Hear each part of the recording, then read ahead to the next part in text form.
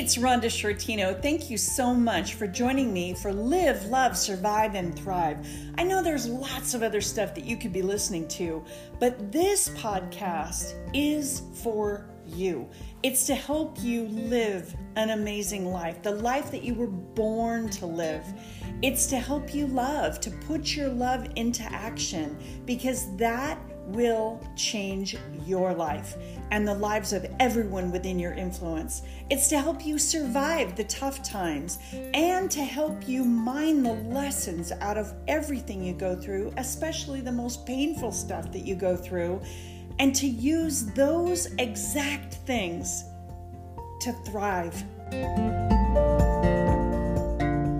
And today we're talking about hitting the delete button on worry. Okay? We've all done it.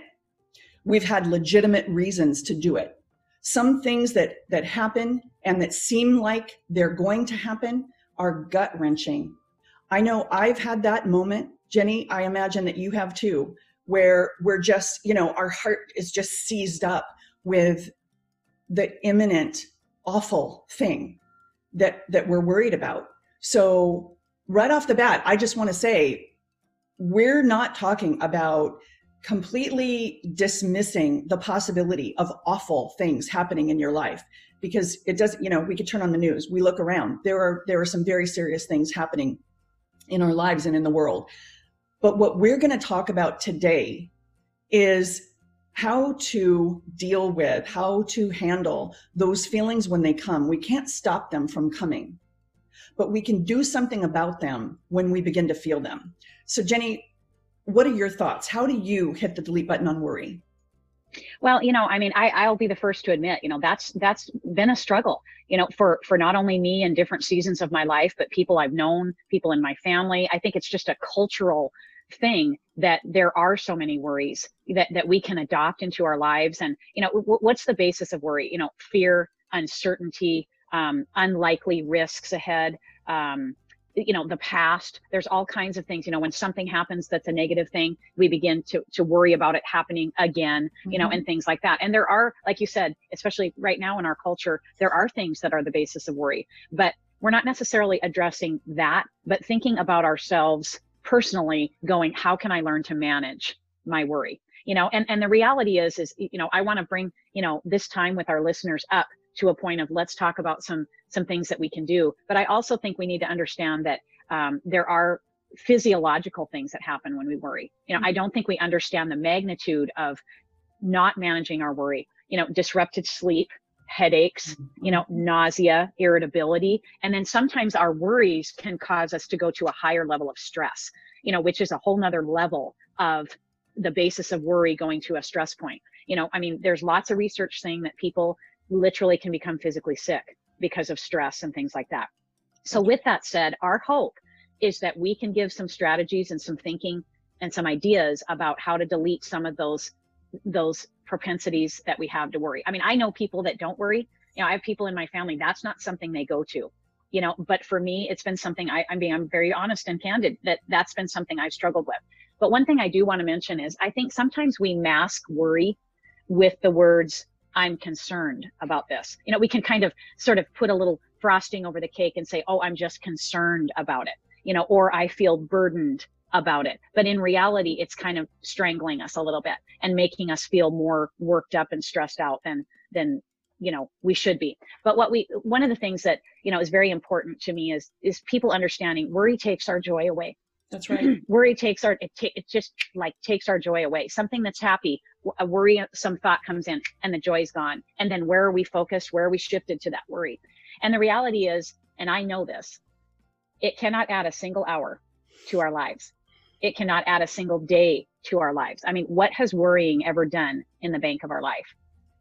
Not a thing. It just takes our time. It takes our joy. It destroys the moment. It does. And it robs us of our effectiveness. And how effective am I being in terms of being a mother, being a worker, being a friend, being a wife, being, or whatever. It can rob you of your effectiveness because you should be doing things, or thinking a certain thing or going a certain direction. And our effectiveness is affected by worrying because we kind of sit in that that feeling. And, that's, we have to recognize what it does. And of course it takes our peace away. And right now more than ever, we need to have peace. So we need to look at that worry and go, you know what, this isn't serving me. It isn't making my life better. So what do we do? What are some steps we can take?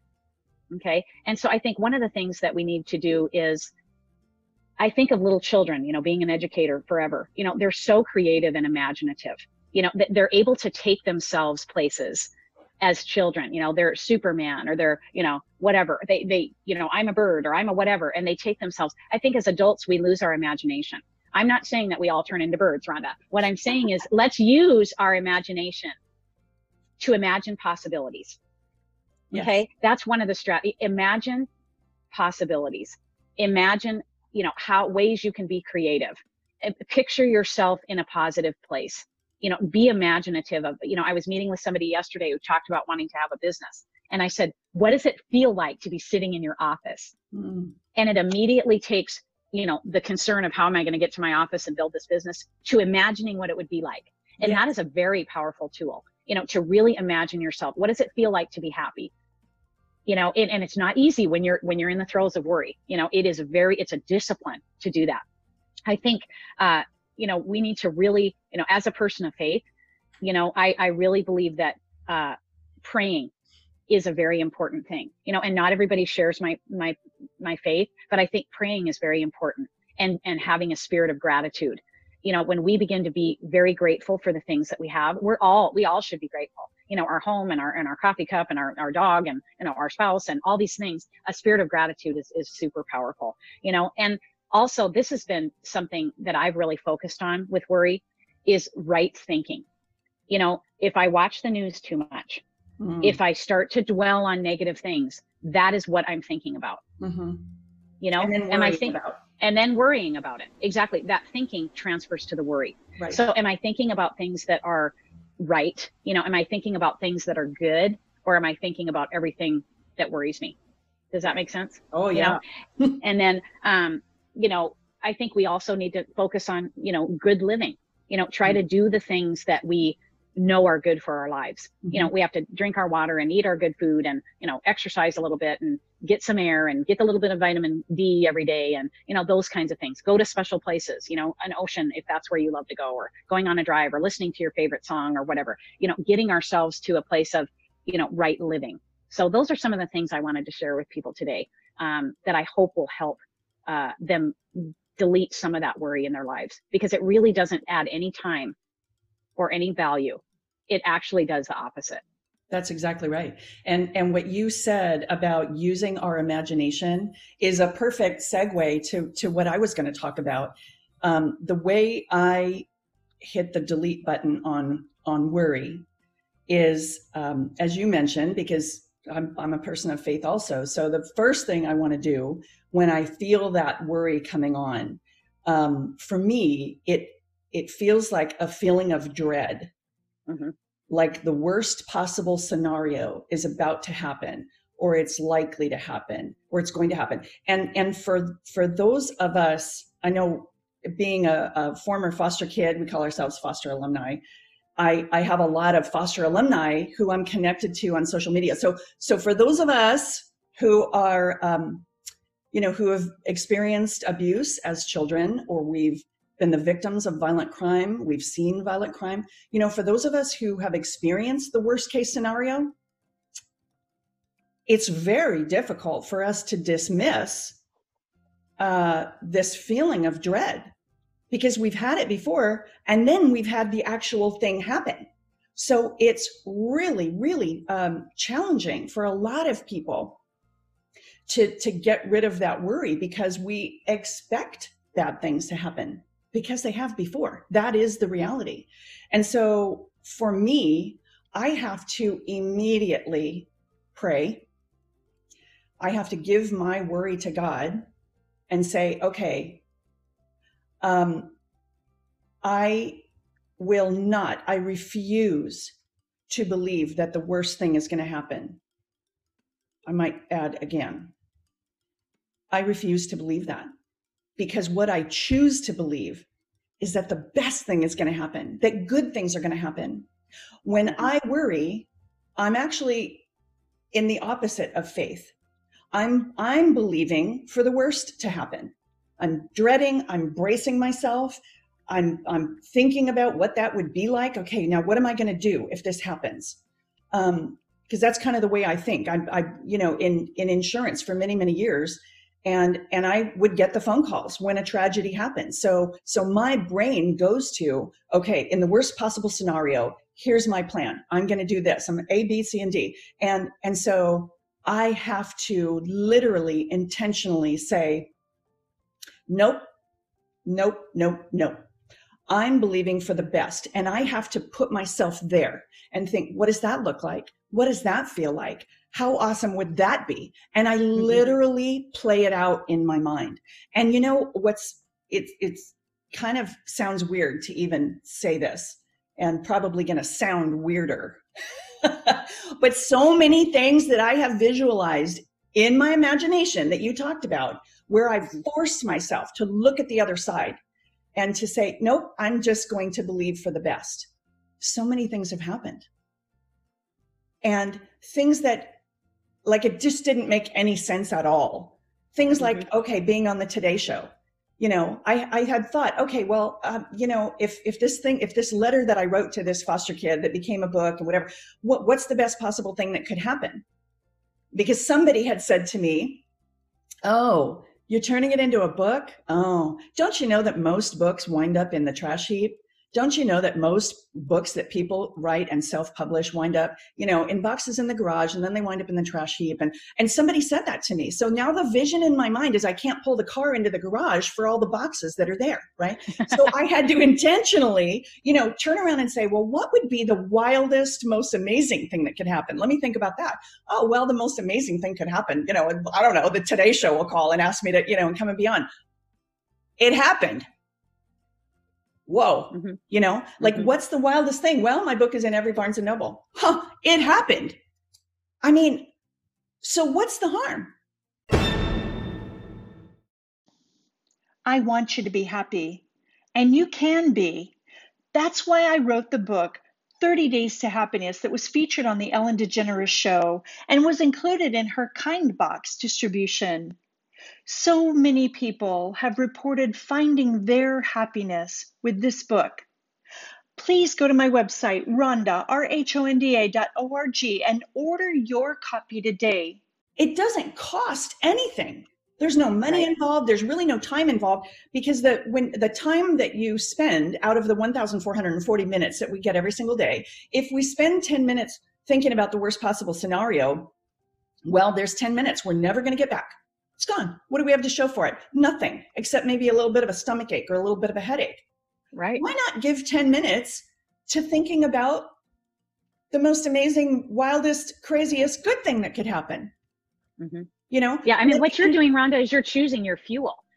We all need fuel to our body every day. So I'm going to fuel my life with worry, or I'm going to fuel it with something expectant. And that's what you're doing. I mean, the power of our minds, everybody who's listening and will listen understands how powerful our minds are. When we want to pick up a heavy weight, somehow we're able to do it because our mind tells our body to do it. And you're choosing an amazing fuel by saying, what is the best thing that could happen, instead of the fuel of the worst thing? Exactly. And then, so the next step after that of imagining the best possible thing that could happen is actually saying, well, is there anything I can do to lean forward in that? Is there anything I can do that actually makes the best possible thing happen? Well, let me tell you, with everybody in my life saying to me, well, that is about the dumbest thing I've ever heard, I decided that I was going to start writing to people and seeing who responded to me. So I wrote to the Vatican, I wrote to the White House, I wrote to senators, I wrote to Congress people, I wrote to professional athletes, I wrote to performers, music performers. I wrote to movie stars, and and with my husband standing there going, it's a lot of postage. It's a lot of paper. It's a lot of ink. Really, Ron? Oh, snap. The mailman at the time started bringing stuff. And every day in the mail for 4, 5, 6 weeks, I would get the most amazing stuff in the mail from people. They responded.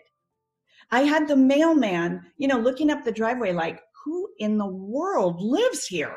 Because, one day it's a letter from the Vatican, another day it's a letter from, the White House, another, he's seeing the return addresses on these envelopes. Like, what is happening over here at this house? And so, what that taught me was, we actually can imagine the best thing happening. And then we actually can take some steps to help it happen. Now, I mean, every single thing that I've ever imagined hasn't happened. I'm going to say yet, because I'm still breathing. I'm still in the game. But, I've heard it said that whatever the percentage is, who even really knows, but I've heard it said that like 90% of the things that we worry about never actually happen. So why give my time to that? So, going back to the very first thing though, that I said, I really do get that some things that we worry about are just gut wrenching. We worry about our kids. We worry about our grandkids. We worry about, our spouses. And I've had some of those things. I mean, my husband was expected to die.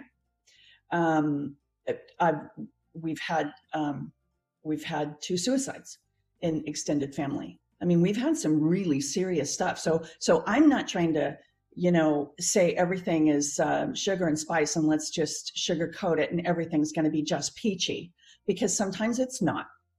But if the thing that, if the worst case scenario does happen, you have not helped yourself by worrying before it. It doesn't prepare you. I mean, this is what I would say to the people who say, and I can actually hear, I'm thinking of a specific person who said to me, oh no, and this is a mental health professional, and I am not a mental health professional. So I did take her words seriously, but they didn't, I measured them against my experiences in my life. And I've lived a lot of years and I've had a lot of these experiences. But this woman said, well, no, what you want to do is really think about the worst case scenario so that you're preparing yourself, so that you're ready, and then you have closure. And I did give, I listened to her respectfully, and I really did think about that and noodle on that. And of the experiences that I've had where I believed for the best and the best happened, or something better than, the worst worry happened, I thought, well, if I had done what she said, I would have caused myself a lot of angst that was unnecessary. And in the situations where I actually have had tragedy and I have experienced that pain, I don't think it would have helped me to have worried to the point that I was experiencing that pain ahead of time.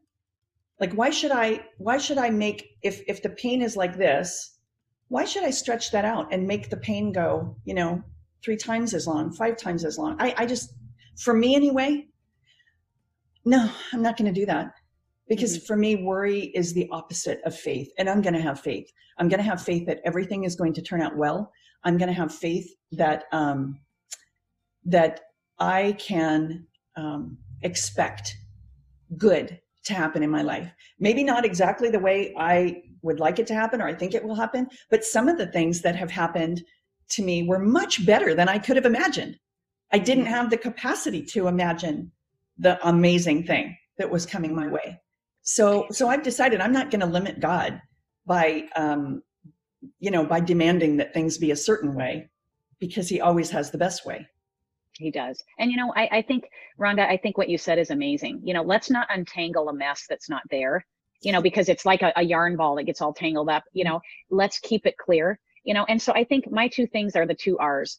Recognize if you have a propensity to worry. Look in the mirror and go, am I masking worry with, oh, I'm just concerned about this? And, am I characterizing it as something? I don't worry. I'm not worried. When we say those things, once we recognize, then we do step 2, and that's the redo. You said, I literally shift my thinking about what it would be like to be on the Today Show, or what we get to choose. And that's the power of it. We cannot control everything in life. We cannot control every bit of it, but we can choose our thinking. We have a free will to choose how we think. And we have a free will to put those worries aside and literally say, I'm not going to think of it that way. I'm not going to do it that way. I'm not going to allow myself to go there. That's what I do, and it's really powerful. I'm not saying we claim and wear this, this badge of I'm a worrier, but let's call it what it is and then redo the way we think about it so we can delete the power of worry in our lives. Yeah, that's really good. And something you said made me think of something that I want to add real quick before we sign off. The badge of worry. I think that in our culture, if we, let's say that, you know, we have a person, a family member who's ill. In our culture, if we pace the floor all night long and we wring our hands and we're standing over them, in our culture, that says we care. Yeah. When my husband was expected to die, when the doctors at USC Medical Center said, there's nothing more we can do, I refused that. They pretty well thought that I was a lunatic. Mm-hmm. I said, no, God's going to heal him. And they would go, you know, and look at me like I had, you know, lost my ever-loving mind. But I refused to see it. And I was praying faith-filled prayers. I was envisioning us walking on the beach, holding hands in our 80s. And I encouraged him to do the same thing. And that was, I think, 2003. And he's absolutely fine. And you would never know that he was that close, that he had ever been that close to death. So, you know, I'm not, you know, we know that everything doesn't turn out that way. But what I am saying is that I think it's okay to remain cheerful, not put on that badge of worry that says, I care so much. I'm just worrying myself sick because I just care so much. And then we all go, oh my goodness, yes, you do. You're just, you know, you're pacing the floor and you're losing sleep. So therefore you must care a lot. I think we have to be willing to accept that some people can say, okay, I see the factual reality of the way things are right now. But I'm praying and I'm believing and I'm using my imagination to envision the best possible outcome. And you can't do that in the same breath as worry. It's one or the other, but you can't do both. So you have to envision the best possible thing and then carry that vision with you. And just refuse to entertain the worst possible scenario thoughts. So, all right, I'm looking forward to talking to you tomorrow about hitting the delete button on self-medication. And for people who don't know what that means, I'm talking about